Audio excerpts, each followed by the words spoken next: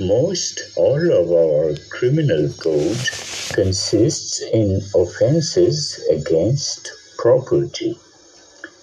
People are sent to jail because they have committed a crime against property.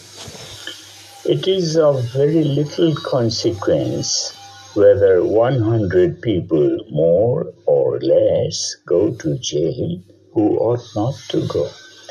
You must protect property because in this world, property is of more importance than anything else. How is it done? These people who have property fix it so they can protect what they have.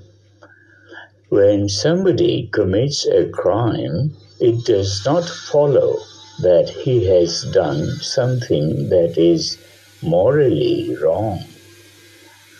The man on the outside who has committed no crime may have done something.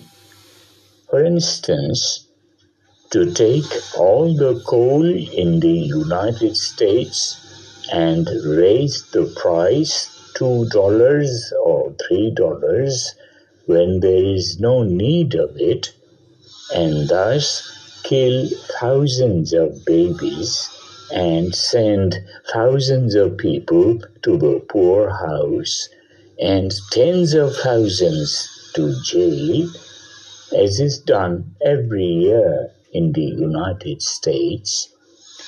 This is a greater crime than all the people in our jails ever committed. But the law does not punish it. Why?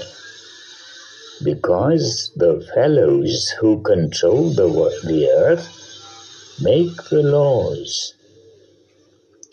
If you and I had the making of the laws, the first thing we would do would be to punish the fellow who gets control of the earth. Nature put this coal in the ground for me as well as for them. And nature made the prairies up here to raise wheat for me as well as for them.